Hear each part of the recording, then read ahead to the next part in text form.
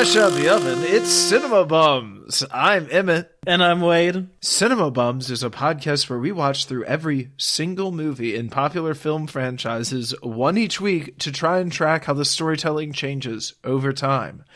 Today, we are concluding our miniseries Can't Stop the Peeling, covering all the films written by Jordan Peele. We will fully spoil today's film, but we will not spoil any future entries in the series because, to this date, there are none. As soon as the new ones come out, we will watch them, review them, and, give them our old up-down vote. Until then, dear listener, you'll just have to wait to see what Jordan Peele does next. Wade, how are you doing? I'm good, Emma. Thank you. I'm excited to be talking about this movie. Excited that this is the end of another miniseries. Super exciting. We've just halved the length of our miniseries every time so far. So I think we can announce now that our next miniseries will be one movie. Oh, that's true. That's true. Yes. We're going to be rating YouTube videos pretty soon, and then all the way down to TikToks. That's right. I'm also doing well this evening. I'm especially doing well. How are you, Emmett? Because I guess today, I'm out here acting like episode 1. Because today we're honored to have a special guest. He's an actor, a singer, and a style icon, perhaps best known to our audience for single-handedly bringing the beanie back into style. Please welcome Corey Simmons. Woo! Woo! Hey. I'm actually missing my beanie and I am so embarrassed. Oh my goodness. I'm flattered. But I really wasn't prepared for that title. Also, New York is alive and poppin'. Yeah. Thanks for being here. Thanks for having me. And you called me a style icon. Truly. Really. I'm flattered. There? Thank you. Corey, what is your previous experience with the work of Jordan Peele? Have you seen Get Out or Keanu or his work with Key and Peele? The earliest I can remember encountering Peele is a little bit in Key and Peele. Just seeing the different sketches, namely the one where is it Obama? Is he playing Obama and he's greeting all the different politicians? Mm-hmm. That one's really funny because it's just, and then what people have done in the meme world with that clip. But I haven't really seen a full episode, and I'm kind of ashamed to say that. That's kind of wrong of me. But I've seen Get Out a few times, and I've resonated with it. So that one time, I went over a white friend's house in college. I sent my location to a friend, and I Wade, you know these people. I wasn't going to ask who it was, but and I sent my location to James Hall, just being I think I just sent it. I didn't give any context, just so that he could play the cop role, and if things went awry, would bail me out of white horror. So I'd love to see James playing Lil Howery. That'd be so good. We got to get James on the podcast. Oh my god, yes. Well, did they try and steal your brain? No, not quite, but his mother did make this really good sweet tea, and it did make me think a lot. There was also, it was a casserole, and that's a very in the black community, casserole is it's a distant thing. I think that might be as far white as you could go in a lot of areas. It's just the whole idea of casserole. And my mother, I grew up with some casserole, like a breakfast casserole and other things, but it was a really damn good casserole. Wow, as good as it gets. Yeah. As much as white culture has to offer. A casserole and the hokey pokey. Fantastic. All right. So now is where I'm supposed to give a 3-sentence summary of this movie. This movie is about a woman played by Lupita Nyong'o. The name of the character is Adelaide. She is on vacation with her family in the same old town where a really creepy thing happened to her when she was a little kid. She keeps getting the creepy feeling like something terrible is going to happen. And then something terrible does happen. Her doppelganger shows up with an entire doppelganger family and proceed to wreak havoc. It becomes a family kind of escape, adventure, horror movie, and finally culminates with a showdown on the beach between her and her doppelganger, and then like back down into these tunnels deep under the earth. It's very symbolic. It has lots of deep, meaningful symbols all across it, both religious and pop culture referential. So there's some interesting stuff going on there. It is like a great actress giving two incredible performances in the two lead roles of this film, either one of which is like worthy of the highest awards in the land together in one movie. Truly incredible. And everyone else in this movie as well. So yeah, just a great film, something that I'm sure was technically almost impossible to do with like doubling all of those people in every single scene. Just like the amount of filming that you have to do, it's like twice as much, right? Wade, do you know? What I could tell that they did is that they shot every scene twice. Mm-hmm. And they would do it on consecutive days. So they would basically be like, which half of the scene do you want to play today? And shoot all of that and like mark the blocking. And then people would remember it. And then they would play the other side the next day. That's crazy. And what about in the action scenes when they're fighting themselves? Yeah, I mean, there were always stand-ins for whichever part the actor was not playing. There's always like a stand-in in the shot, and basically they would like film each shot twice, one with the actual actor playing both roles and with a stand-in in the opposite role, and then they CGI the two actors together. Wow. And for the action stuff, I mean, I think there are just like stunt double stand-ins who are playing the opposite, and then they came in and played the opposite. I also read that Jordan himself would do the stand-in work a lot of the time. That's nuts. And play opposite someone else. I love that. All right, so Wade, I'm kicking it to you for the quick stats on this film. Yes. This film was written and directed by Jordan Peele. In the time since he did Get Out, he produced through his company Monkey Paw Black Klansman. Oh, wow. The TV shows The Last OG. He also was an actor in the Twilight Zone reboot show and in Toy Story 4 with Keegan-Michael Key. Forget about that. Pretty busy in those 2 years. Yeah. The score for this movie is by Michael Abels. That's all the same crew as Get Out. And I think the score in this is incredible. Really slaps. Incredibly terrifying. The Get Out score is scary too, but this one I feel like goes pretty hard, even the stuff that's like not the scary stuff. Like just the actual incidental score for the scenes is really great. It runs 1 hour and 56 minutes. Corey, how did you feel about the pacing? It was great. So this was like the third or fourth time that I've seen it. I actually watched it again today just to like keep it fresh. And specifically just any scene with Lupita, and specifically as Adelaide in it, like talk about pacing. Those scenes were just really interesting in the way her dialogue, knowing what we know about her in the end, that she is that tethered. I tried to look at the movie in a way of like, okay, so this is really the tethered Adelaide or whatever, and watch the way that she, when no one's looking at her, how she behaves, how she moves. And it's just really interesting how her perspective is, it's kind of robotic. It's almost like I don't want to say animalistic, but like it just there was this bare bones quality to it that was kind of not human, but then still very human at the same time. She blew my mind with this. She really did. For sure. The film was released March 22nd, 2019 by Universal Pictures. It was just Universal this time. There was no Blumhouse because the budget was too big for a Blumhouse movie to support. But Jason Blum, the individual, produced it, just not his company. So the budget of this was $20 million, which was 4 times the budget of Get Out, which I think you see that on the screen for sure. Like, you can immediately tell how much bigger this movie is. It made $256 million.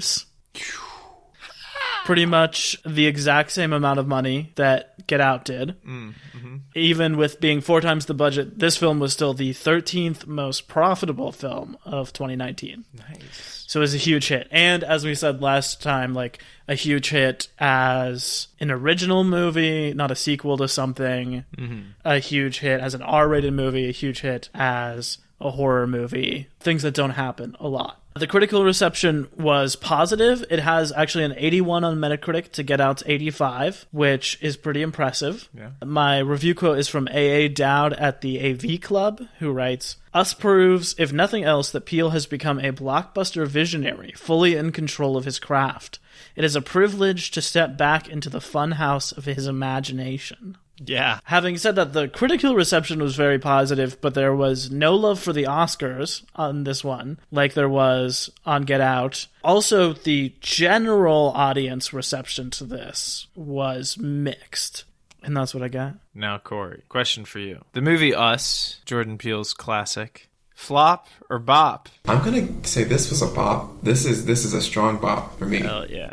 All right, Wade, flop or bop? It's a bop for me. I love this movie. I have a lot of thoughts about this movie, but this is what I think the bottom line is. The 2 performances that Lupita Nyong'o is giving at the heart of this film, that she's being asked to deliver, because this movie does not work if you don't care about her. She is delivering. And those 2 performances, I think, are some of the best ever put to film in any genre, of any year. No qualifiers needed. I think we are lucky to be living in a time where we get to watch them.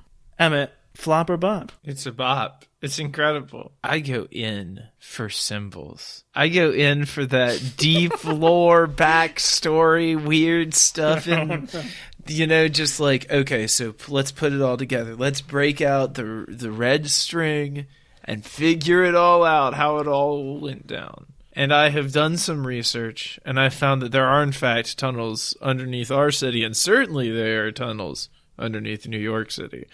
So none of the 3 of us is safe at all. So just bear that in mind. And you too, dear listener, wherever you are, there are probably tunnels underneath your city or suburban area, or even if you live on a little farm out in the middle of nowhere, there could be a tunnel from an old gold mine right up underneath your farm. So watch out. I will share an anecdote about seeing this movie to kick us off, if you all are so inclined to listen.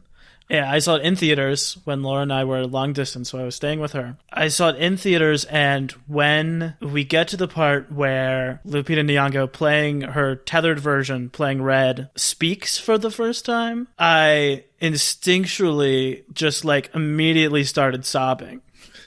It was just my pure primal fear reaction to seeing something that scared me so much. And it wasn't like I got frightened or anything. It was just an immediate, she started talking and I started weeping and could not handle it.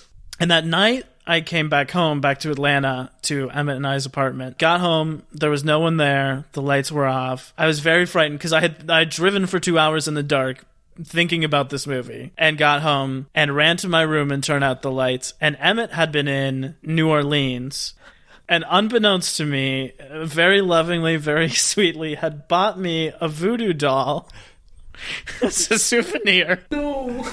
While he was in New Orleans, and had come back and left it on my bed for me, and then left the house. So I, truly terrified out of my mind, ran into my room, turned the lights on, and was greeted by this, voodoo lion staring at me from my bed. And I truly think that I left the house. I feel like I went out and did something instead of hanging out there until you came home. Oh, I'm so sorry I sabotaged you that way. I didn't mean to. No, I mean, you had no idea.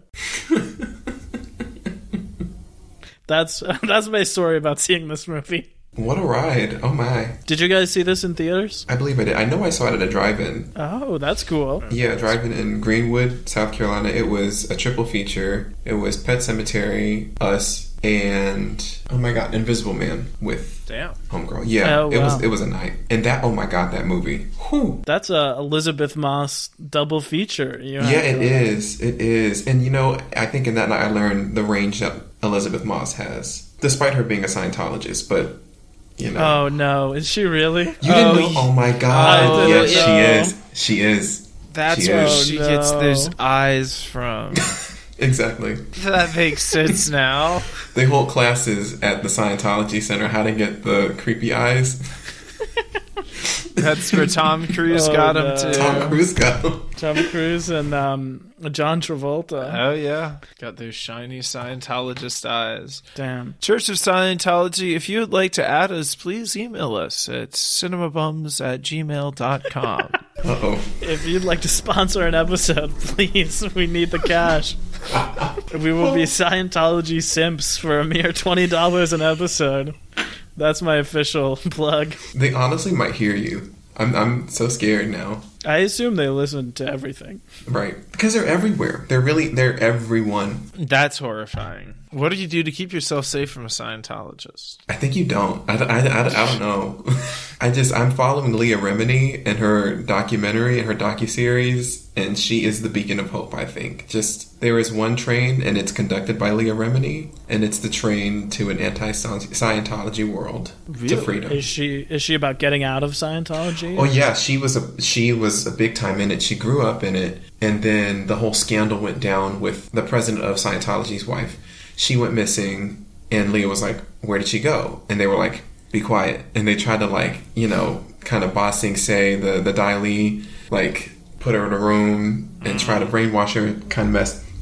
But she started asking more questions, and eventually just realized oh, this is a load of BS. So she got out and has been I don't even know when exactly, but you look it up, she has countless footage and interviews of her just completely denouncing and tearing apart Scientology for what it is. Wow. And she's even did she win an Emmy? Yeah, she won an Emmy for it too. Wow. Which is I think that's an even greater slap in the face to the church. So kudos to her, honestly. Yeah. For real. I am so interested by kids who grew up in cults, who were born into cults, and then escape and try to live normal lives. I feel like I see a lot of interesting stuff about that. That's what Joaquin Phoenix was.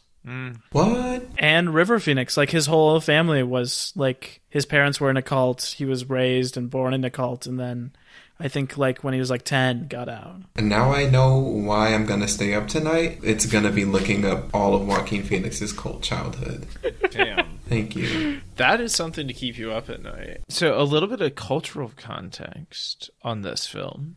A big thing that plays into this movie is Hands Across America, which is this thing, this publicity stunt from 1986. A bunch of people were going to line up across America from coast to coast and join hands. And I read some really interesting stuff about it today, actually.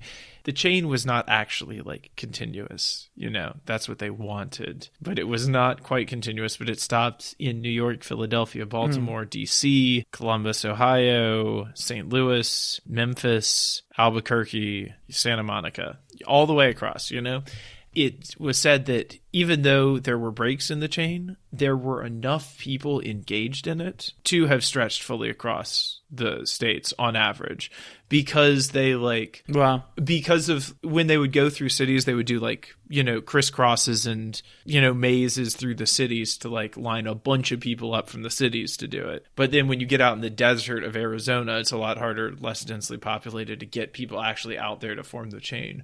But they said that if you could have averaged the people who participated nationwide, it would have gone from coast to coast. It was there to raise money for the USA for Africa, which was a program that was donating money to aid and relief programs in Africa, and also homeless shelters and homeless aid in the United States as well. So it was for a good cause. I believe it raised $15 million.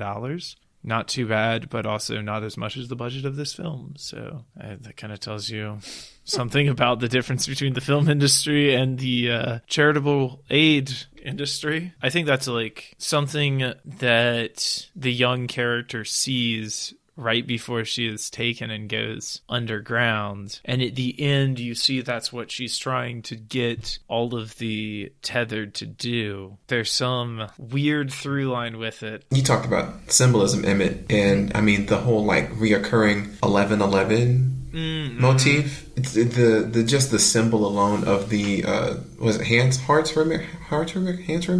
Hands Across America. Hands Across. I wasn't even close.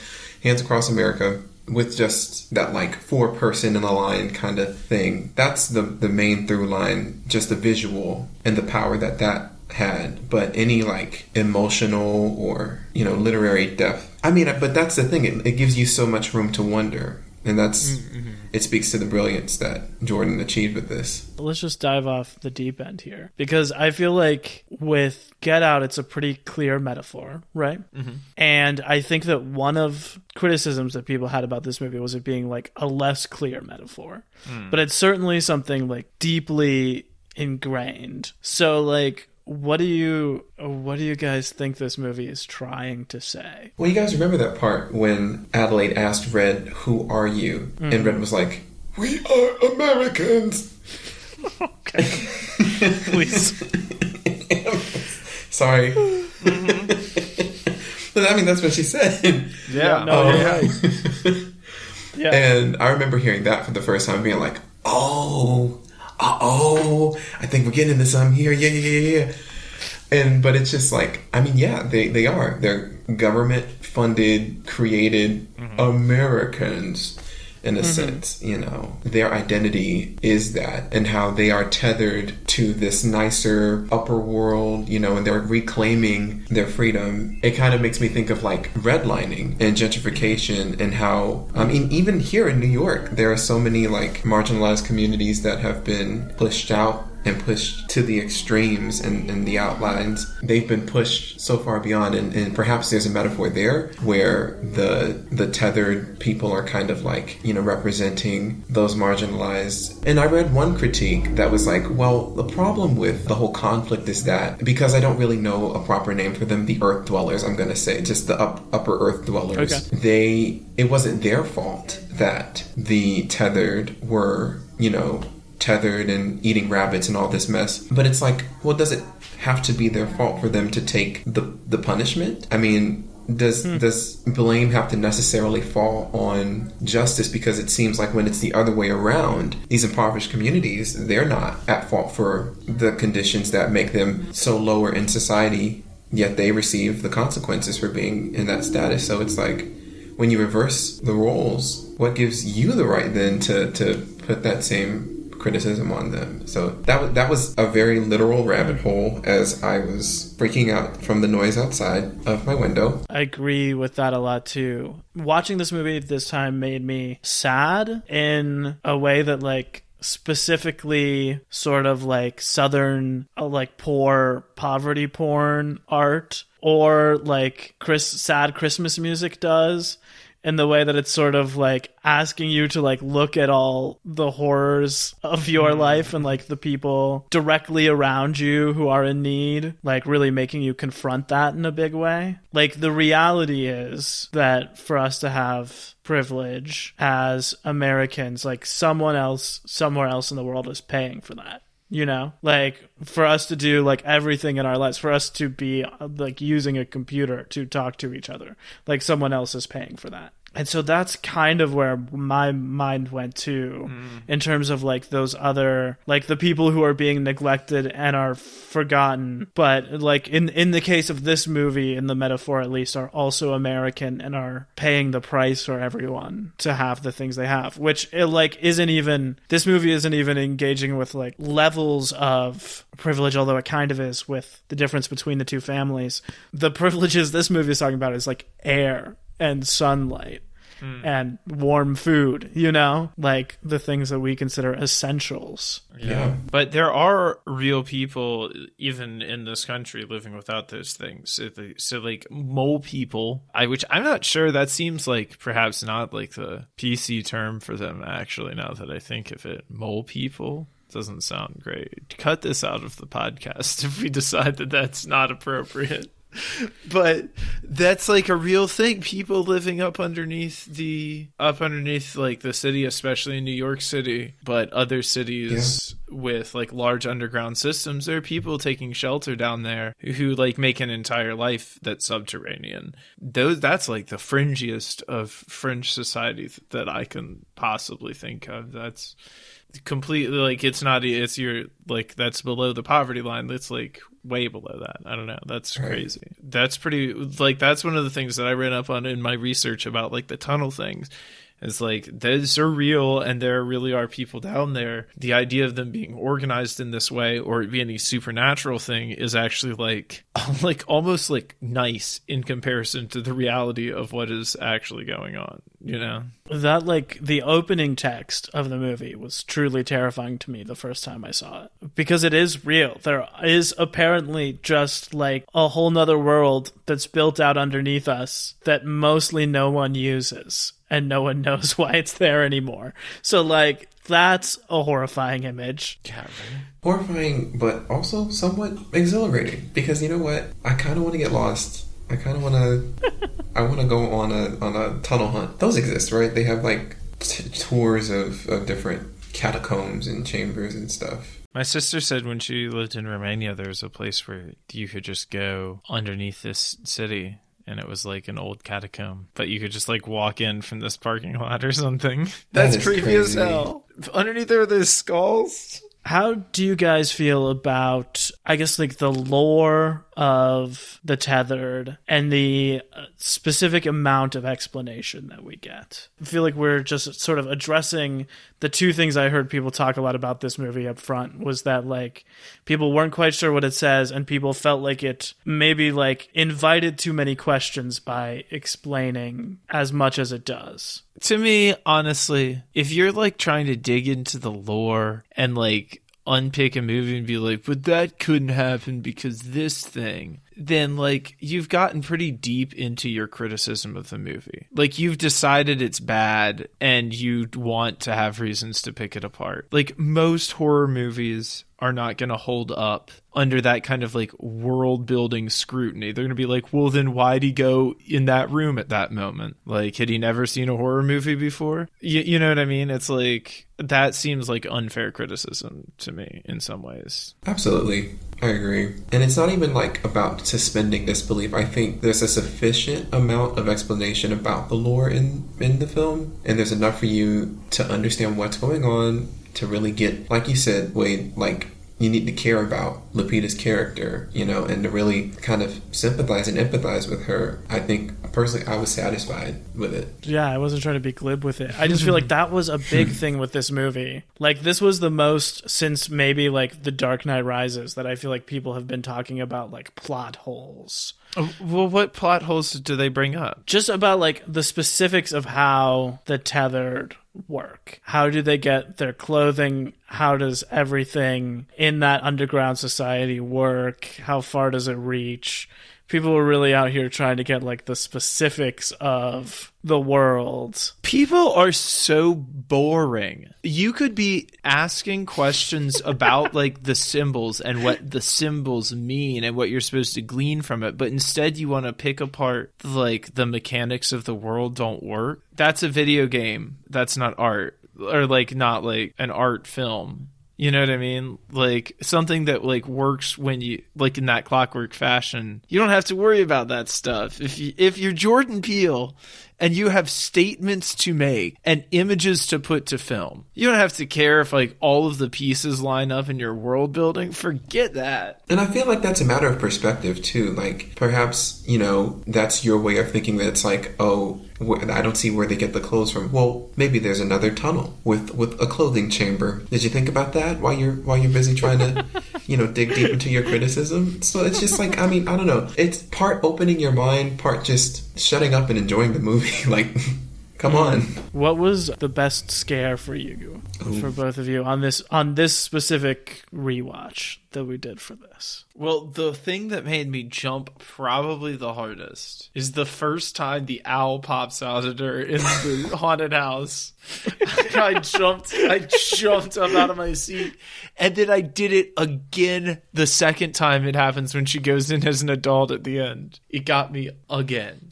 So the first time we see the tethered family, and specifically when Pluto like jumps from the ceiling for some reason, that got me because I wasn't ready. I think the thing that has really stuck with me, we watched this last night, so in the day since, is in the final confrontation, that like truly horrifying shot where Red's face is in the foreground.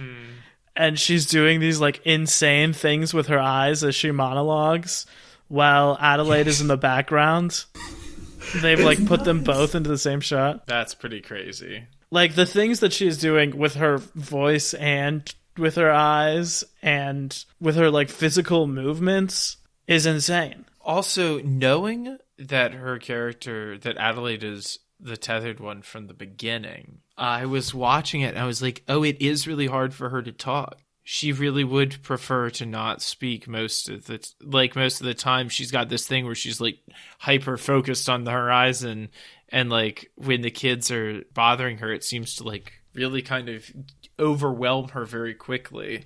And like her reaction to losing the kid on the beach is like, because nothing has happened yet, it's like a little overreactive, I would say. You know, like she really feels like he's gonna, and he even says later, like, you thought I was dead, didn't you? Like the dad was like, oh, we should go find the kid, but he wasn't like immediately, oh, this child has been murdered on the beach. But that's immediately where she goes. So it's fascinating to watch her knowing. I will say the first time I saw it, like the twist totally got me. Like I had no idea whatsoever that anything was coming. And then watching it this time, knowing, I was like, wow, they really kind of give it to you from the beginning. Yeah. Like it is all there. And the thing that I think is really interesting about it is that I feel like if you didn't have the twist, the movie still works. Because, like, when you see the twist is when the action is finished. Like, they don't even reveal it in that big, like, showdown at the end. Mm-hmm. The whole movie plays out, and then you find out the twist. And it sort of just, like, recontextualizes everything that you've seen up into that point. Which is a really interesting type of twist. In that it doesn't impact, like, the forward-moving plot. It just changes what you think about what you've seen. Wait. Any behind-the-scenes drama you'd like to enlighten us with? Well, I feel like we covered the main thing, which was like how they actually shot this movie. Mm-hmm. The idea for the movie was inspired by a Twilight Zone episode called Mirror Image, which is about a woman who sees like her doppelganger at a bus stop. Oh, wow. Jordan Peele watched this as a kid and then had a traumatizing childhood event where he was on the subway and saw himself, or thought that he saw himself. And that was like the inspiration for this movie, which is interesting because I think a lot of the movie is also about like how you deal with childhood trauma. Mm-hmm. That was the main inspiration. He also said in the reaction to Get Out that he wanted to make like a movie that was much scarier and had like a much more obscure message. Mm-hmm. He said it took him a year from like starting to really work on it until they were finished filming, which is a really quick turnaround. Yeah. Especially knowing like that we talked about last episode that Get Out was this idea that he had for like 10 years. I feel like that's the thing they always say in music is that you have like a lifetime to write your first album and then a year to write your second album. Yeah. But you said he had pitched a bunch of ideas already. Was this one of the ideas that he had already pitched or no? I don't know, but I don't think so. Because I listened to an interview where he said like the breakthrough into this actually being a movie was thinking about the doppelgangers being a family. Because he was like, I've seen doppelganger movies, but I've never seen a family of doppelgangers that all look like a family of real people. How do you guys feel about the family in this? and all of their dynamic and where they go after the movie. I wish I had a family as cool as theirs, first of all. Like, if Winston Duke was my dad, wow. I just love their dynamic. They were really fun. So Winston and Lupita are, like, they're trained actors, and, I mean, because they both went to Yale, right? They went to Juilliard at the same time. At the same time? Mm-hmm. Whoa. They, like, are rock stars, and I think it's so cool to see them as, you know, really awesome black actors in these, positive in a loose way family. It's a nuclear family dynamic, but it's you know, not about black trauma. So that was just like a really refreshing thing as a black person to see. It's just like, oh wow, I can enjoy these black bodies just existing in a space and like fighting through obstacles, and it's not at the expense of, you know, their race or just having to ridicule themselves. And it's about more of a deeper human conflict or whatever, you know. It don't always got to be about race, but then at the same time it is, you know, but so weird. Yeah, I like them. I love Winston Duke in this. I think he's so charming. I love Jason, the kid, is so cool, and his doppelganger is such a cool character, climbing all over everything. And he seems to be like more empathetic than the rest of his family. Red says that she gave birth to a monster first, that her first kid, who's the daughter's doppelganger, is like totally crazy and evil.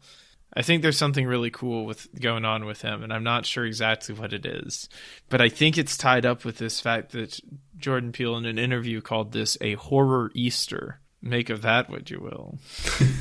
I thought it was really interesting how the son, they had a special relationship that was, I mean, just so literally empathetic, and like they would mirror each other in every way, to the point where Jason like killed his tether in that gruesome way, in that fire. What made him so innocent and so like malleable? Was it his age or his like trauma? The tether specifically, because he was like you said, he was just so, I mean, nicer, for lack of a better word. He was kind of nicer than the other ones. Yeah, he's the only one you don't see really doing anything terrible. Right. He almost kills them all, so I guess he does have that trick with the gasoline. But I even feel like that was Red setting him up for that, to be the bait, honestly, because she's there hiding behind the car the whole time.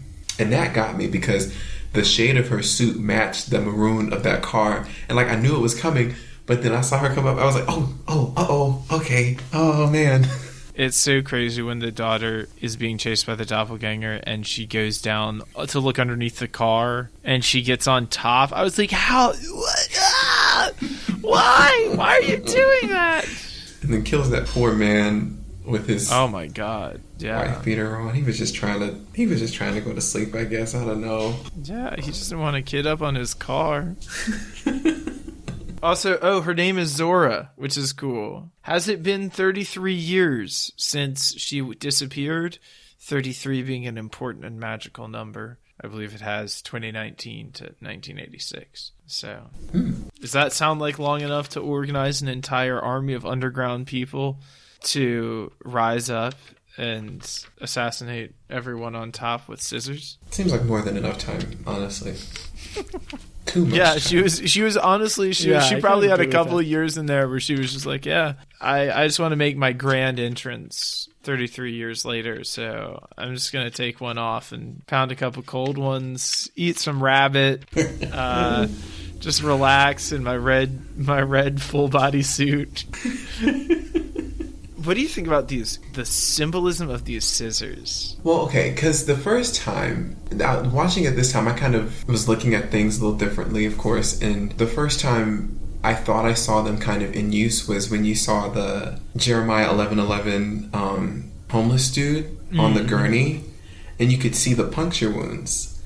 on that. And so it was just interesting, like you can trace it that far back early to like that was that there may have been an uprise just as early as then, but I mean that was just on the topic of scissors. It wasn't necessarily symbolism, but just made me think of that.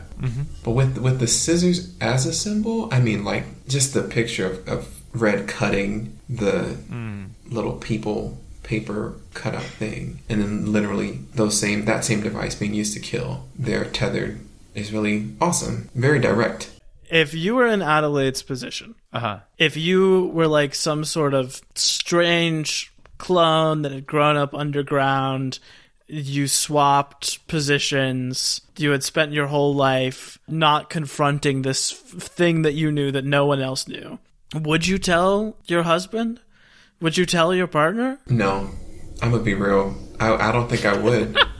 Because I'm already a pretty bad liar, so I feel like the truth would eventually come out. I don't know, I feel like Adelaide did the best and kind of the most human thing that she could do in just pretending like things are normal and everything is fine. Because, I mean, that takes a lot of trust to tell someone and say, hey, so like I was born underground in a government research, tunnel catacomb type thing, and I traded places forcibly with my real life twin. At that moment, I would really be hoping that I signed a prenup, because I think our marriage would be done. I feel like it's just one of those things you have to just wait until the cookie crumbles. You have to, you'll be lucky if you wait, if life is good, thank goodness. But, at any moment, this could fall. I completely 100% agree with you. Thank you. This is exactly what I said. I said absolutely I would not. Absolutely not. No. You keep that as close to the chest as you possibly can. Mm-hmm. Wade, I've got bad news for you. I would. I'd like to say I would. I don't know. I feel like in this specific situation where it's like the other people never knew the other version of you. If in the middle of dating someone else, I replaced my doppelganger and they had formed a relationship with the other person, no, I would never say it. But like, this is something that happened to you as a child and you have lived 30 years of your life. I don't know. I feel like they might like to know. I feel like I would want to hear it. And I also feel like she almost tells him. I think if the other family doesn't show up in that moment, she is about to tell him, because that is what he needs to hear to get them out of Santa Cruz, basically. That is interesting. She did come. That was like the first most vulnerable point I think we saw of Adelaide, when she just broke down like that. So you make a good point there. But you would want to hear, like, if Laura was a doppelganger, you would want to know. You really would want to know. I think I would. Okay. I think I would. I don't know. Would you not want to know? Like, I don't think I would. I think I want to live in blissful ignorance. That's fair. That's fair too. But if they told me, I would be okay. Let's just talk about this a little bit, and then slowly but surely usher them to to a hospital and get them checked out, and see what we can do about the situation. Have either of you ever seen the film The Birds by Alfred Hitchcock? No. Yeah, we had to watch it in high school. The end of this movie is like an homage to the end of that movie, where they're finally escaping from the town that's been besieged by all the birds, and then they see the birds on the power lines. And in this movie, at the very end, you just see the hands across America, and you're like, oh, they're real screwed. Like, when you said earlier, where do I think the family goes from here? I think they are toast. Like, this is a really uplifting tale for them for this one crazy night. But if it is those four against an entire underground army, I mean, it was hard enough for them to defeat just the two families of them. I'm sorry, but realism is not on their side in that case. I could be wrong, but didn't Adelaide suggest them going to Mexico? Did that happen? Yeah, she did. And that almost makes me think that, like, she knew that there was a point of freedom, possibly. Oh, that's... So maybe they hop back on that original idea and we're like, okay, let's just go to Mexico, because we know there aren't any doppelgangers there. They did say they were Americans, so maybe it's only an American government experiment, and the Mexican government wasn't toying with such horrible things. I do wonder how widespread it is. We see it in California, but I wonder if it is like across the whole country or if it was just sort of like a pilot program and they experimented with parts of it and then neglected others. I don't know. I think you see it's pretty widespread in that final shot. Mm-hmm. I also think this movie is interesting because it's like a big budget horror movie, sort of on a bigger scale than we ever see them. Yeah. There are like 5 different horror movies within this almost. Because you've got like, I guess sort of the beginning and the end are of a piece with each other, like the Vision Quest, like high drama, one-on-one sort of scare stuff. And then there's like the home invasion stuff.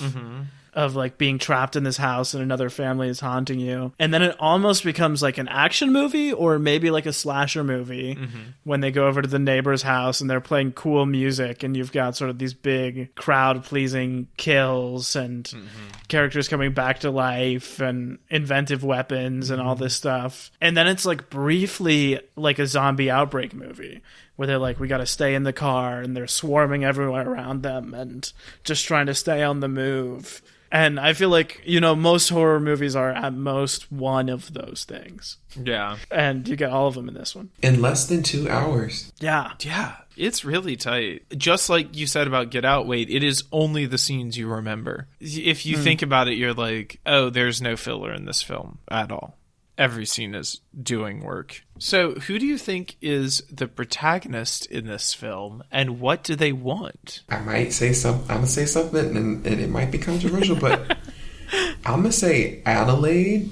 And like, as we know her, Adelaide, she hopped out of the underground. Adelaide is our protagonist because sis did what she had to do. She did what she needed to do. And if I put myself in her position, I think, given the chance, I'd do the same thing. Nothing stopped Red from coming up out of there 33 years before. She knew how, yes, she was dragged down. But you could follow your foot, go backwards and follow your steps or whatever. And I think she wants to have a normal life, to just be real simple with it. But I don't know. I could see other possibilities and other like protagonists, but like that was honestly one that I was just like, you know what? I'm not mad at you. I'm really not mad at you. And that last scene when she's looking at her son and she kind of smiles because she's like, listen, I know you know, and there's nothing you can do about it at this point. Like I'm your mom, you know.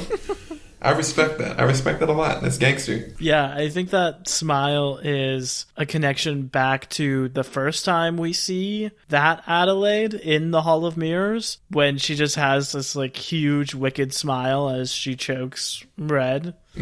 Or who becomes Red. And I think it's interesting that, like, when she's around the doppelganger, Adelaide is so full of fear, and then Red is sort of, like, gleeful about what's happening. And I think you see the inverse with Winston Duke's father, where he's like a very fun, joyful guy, and then his doppelganger has this like intense sorrow and anger. I think I agree that it's Adelaide. I actually pretty much agree with everything Corey said. I think she's just like trying to protect what she has, or she wants things to stay the same. I also think protagonist is Adelaide. I believe what she wants to do is to protect her kids from the same fate that befell her, or that like she rendered on Red. Like specifically that on that trip, like they are going back to that spot. She knows it's extra risky. She is freaked when she's like, the beach, what beach? You see it on her face. She knows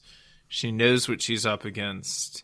This is why, to me, like, the whole world building thing doesn't matter. To me, it's like a personal nightmare. It is so all about her, like, personal mythos and her story that the rest of that stuff is incidental, of, like, whether or not it ties together. If it makes sense emotionally to her arc, then it worked. Moving on into some less depressing territory.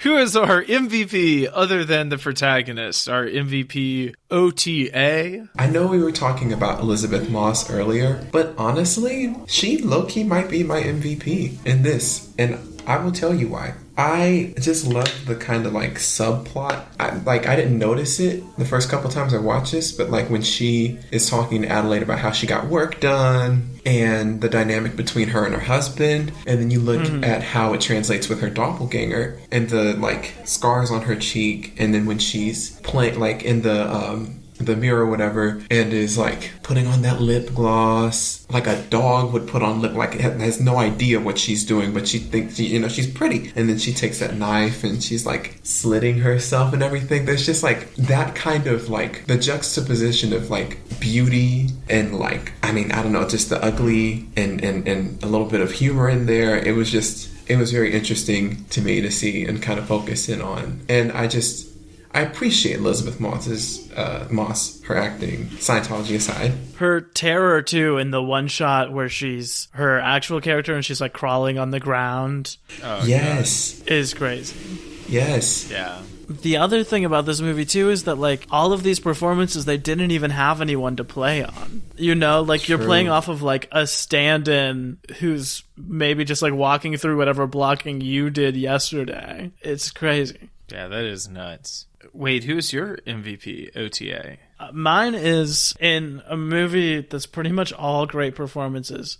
Mine is who I genuinely believe is the second best performance. Shahadi Wright Joseph as the daughter, Zora. The differences between the two roles are incredible, and I think specifically her tethered is like so scary. Like, she is maybe the scariest one to me. And also, like, the physicalization that she brings to both of those, the way they're so different. I love, like, the very quiet scene of her at the beach with the twins. She's at that age where she doesn't quite fit in with the twins and doesn't quite fit in with her little brother, but she's still, like, willing to defend her little brother. I feel like that's, like, a pretty thankless role, like, teenager obsessed with her phone. But I think she brings a lot of soul to that character, and you can, like, really see what she actually cares about beneath everything else, you know? Emmett, who's your MVP? Oh, it's hard, but I think it's got to be young Adelaide / young Red. Ooh, mm-hmm. She is both very sweet as young Adelaide and very terrifying as young Red / vice versa / I don't even know anymore. But she's really good. Those scenes, I think she's given like stuff that is very important to make the movie make sense. Like those scenes all have to land in just the right way to make the movie like pay off and make sense. And for her to play both sides of that at such a young age is really impressive. And she's totally creepy. And like creepy kids, man, like that always makes it even creepier. So it's that Stephen King thing. That's Madison Curry as young Adelaide and Red. Fantastic. It is pretty wild how many good children's performances Jordan gets out of the actors in this movie. Yeah. How much of a family adventure it is for a movie that's also absolutely horrifying to behold. I mean, I feel like it has nods. It obviously makes like direct nods to Jaws with Jason wearing a Jaws t-shirt at one point. But it is like a Spielberg horror movie in that it is like very violent and very horrifying. But you also kind of know the family's going to come through okay because it's a family. And like that's the rule. Like I feel like at moments this film tests that and is like, do you know that? Are you sure they're all going to come through okay? Yeah, I feel like I fear most for the dad. Yeah. But even when they kidnap the son, like they don't really do any, like she's not holding him at knife point or they're not like dangling him in danger's way. Like it is sort of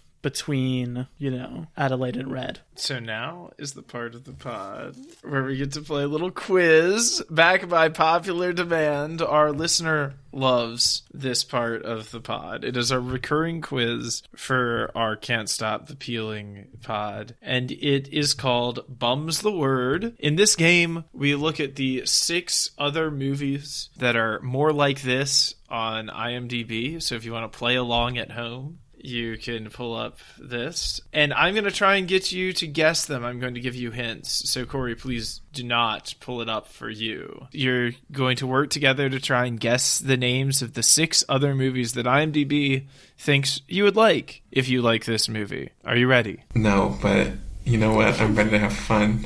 All right, cool. This first movie, it is a horror mystery thriller. It came out in 2017.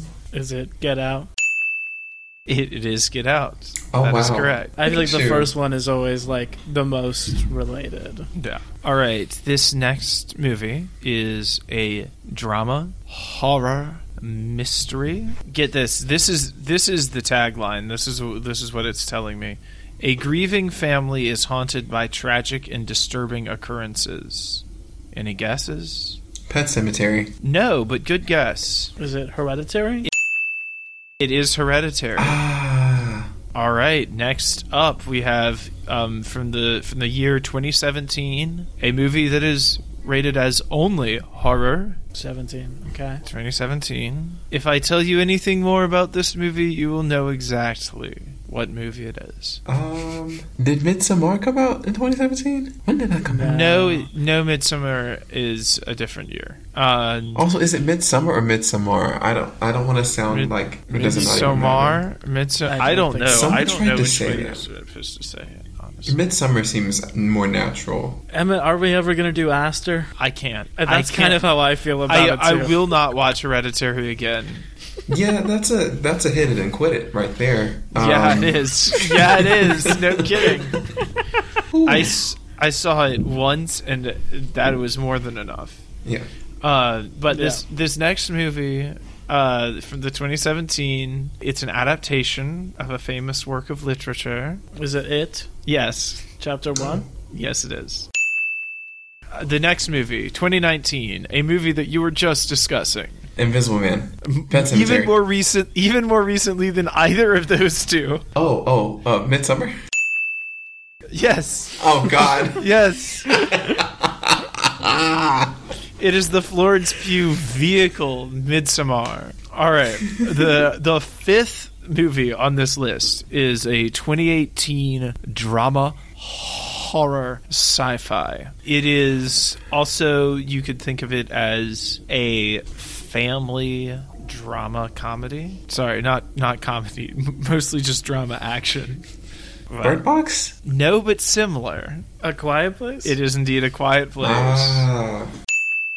And the last film on this IMDb is from 2013. It is a horror mystery thriller. Oh, God, 2013. Yeah, it's old. Oh, man. It is about a family terrorized by a dark presence in their farmhouse, if that helps anyone. Is it The Conjuring? It is indeed. Wade, I believe this is the exact same set of movies with Get Out switched with Us as it was last week for Get Out 6. Yeah. This is a true disappointment, IMDb. Do better. You are officially called out, IMDb. Do better. Yeah, I feel like we have to maybe find a different source for the quiz. Okay. Or do a different angle. Okay. Because also, like, whenever we were looking at whenever it's a series, a la all the series. Jurassic Park or Yeah. Batman, it's just like all of the 6 movies are just the other movies in the series. Yeah, you're right. Okay, well, it's too late for We'll tonight. brainstorm. It's too late for tonight. I did have kind of a backup thing. Listeners could call in and tell us what state they live in, and I could tell them how many abandoned tunnels there are in that state. But we can save that. We can save that for on down the road some other time. It looks like we should be wrapping up roundabout now. For when we talk about another movie that has abandoned tunnels. Oh, As Above, So Below. Fantastic Beasts and Where to Find Them. Has an Or abandoned Teenage subway. Mutant Ninja Turtles. Wow. Wow. Okay, so really we have lots of options. Yeah. Do you have any final thoughts on this film, Corey? I finally listened to the lyrics of that song by Minnie Riperton that they play at the end. I don't know how to... It's Flowers in French. But, like, I didn't realize that it was from the perspective of a flower. Because she's like, will somebody wear me in their hair? And I was like, oh, that's so sweet. But then I'm like, oh wait, oh my god, there's so many tethered people on the planet. This is crazy. But that's just my final thought. Just a sudden realization of great truth. An epiphany, if you will. Wait, any final thoughts? Any epiphanies? I'm not sure I had any epiphanies. I wrote down the ending to this movie is so metal, which I think it really is. I think this is the most metal movie we've done since First Class, when it's like they gotta go down to the subway. They've gotta, dude, that shot, the shot of her on the escalator just like taking the slow ride down into the final battle, I guess is a little bit video gamey, but in like the coolest way. Yeah, and I love this movie in general. I feel like those like 30 minutes you get to spend with the family before anything happens are like so essential to carrying you the rest of the way. And I love the humor. I guess we didn't talk about this, but I feel like this is a much funnier movie than Get Out.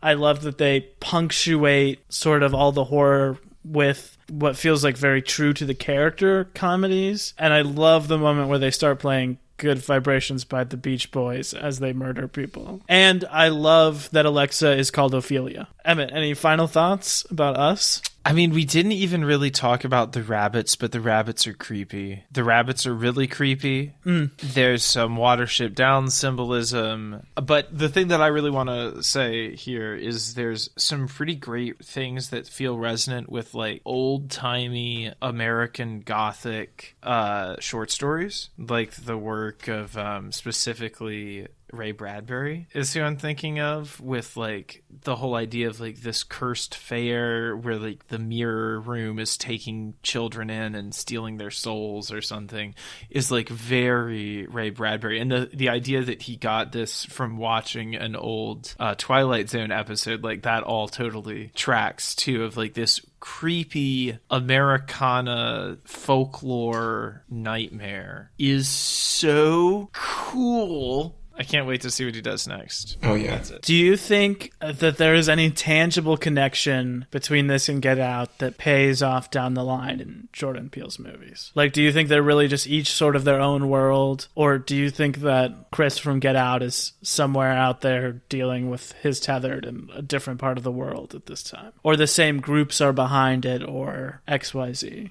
I'd like to believe so, because I think that'd leave room for more, future developments, maybe. I mean, nothing within the two pieces contradicts with either one. It's still the same time period, so I mean, maybe why not, I would just say, poor Chris.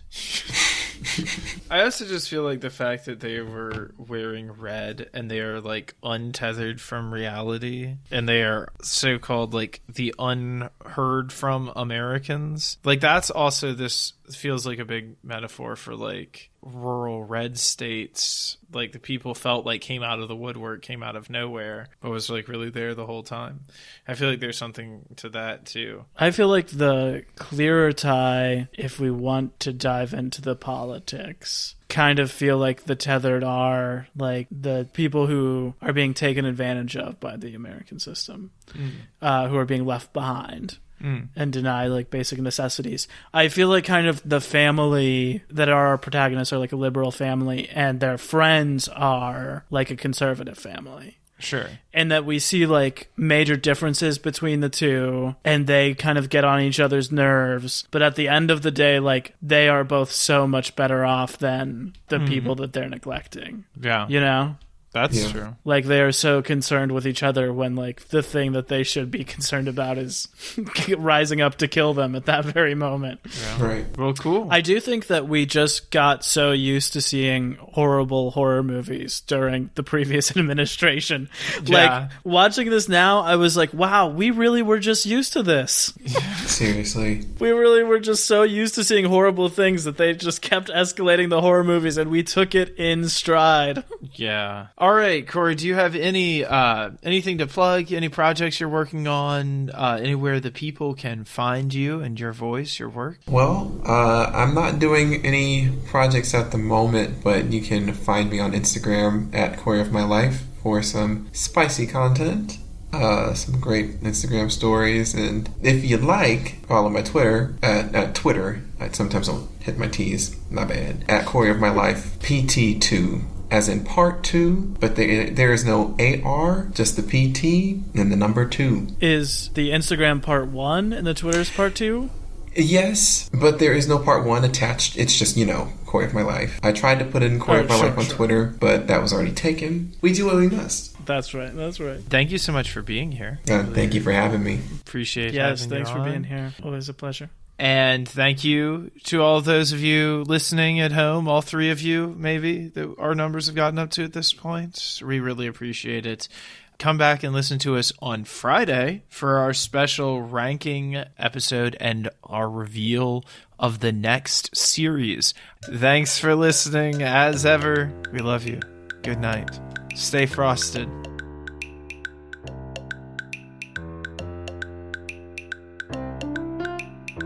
Cinema Bums is a production of DKG Podcast. It is created and produced by Wade Lawrence Holloman and me, Emmett Temple. Wade also edits and mixes this podcast. Our theme music is by Zane Holloman, who you can find on Bandcamp, and our show art is by Autumn Beckner. Our social media is managed by Laura Bennett. If you like what you hear, please tell all your friends and leave us a 5-star review on Apple Podcasts, the 2 best ways to spread the word about our work. You can also follow us on Instagram at CinemaBums or email us at cinemabumspod@gmail.com. Don't flake on us. We'll be back next week.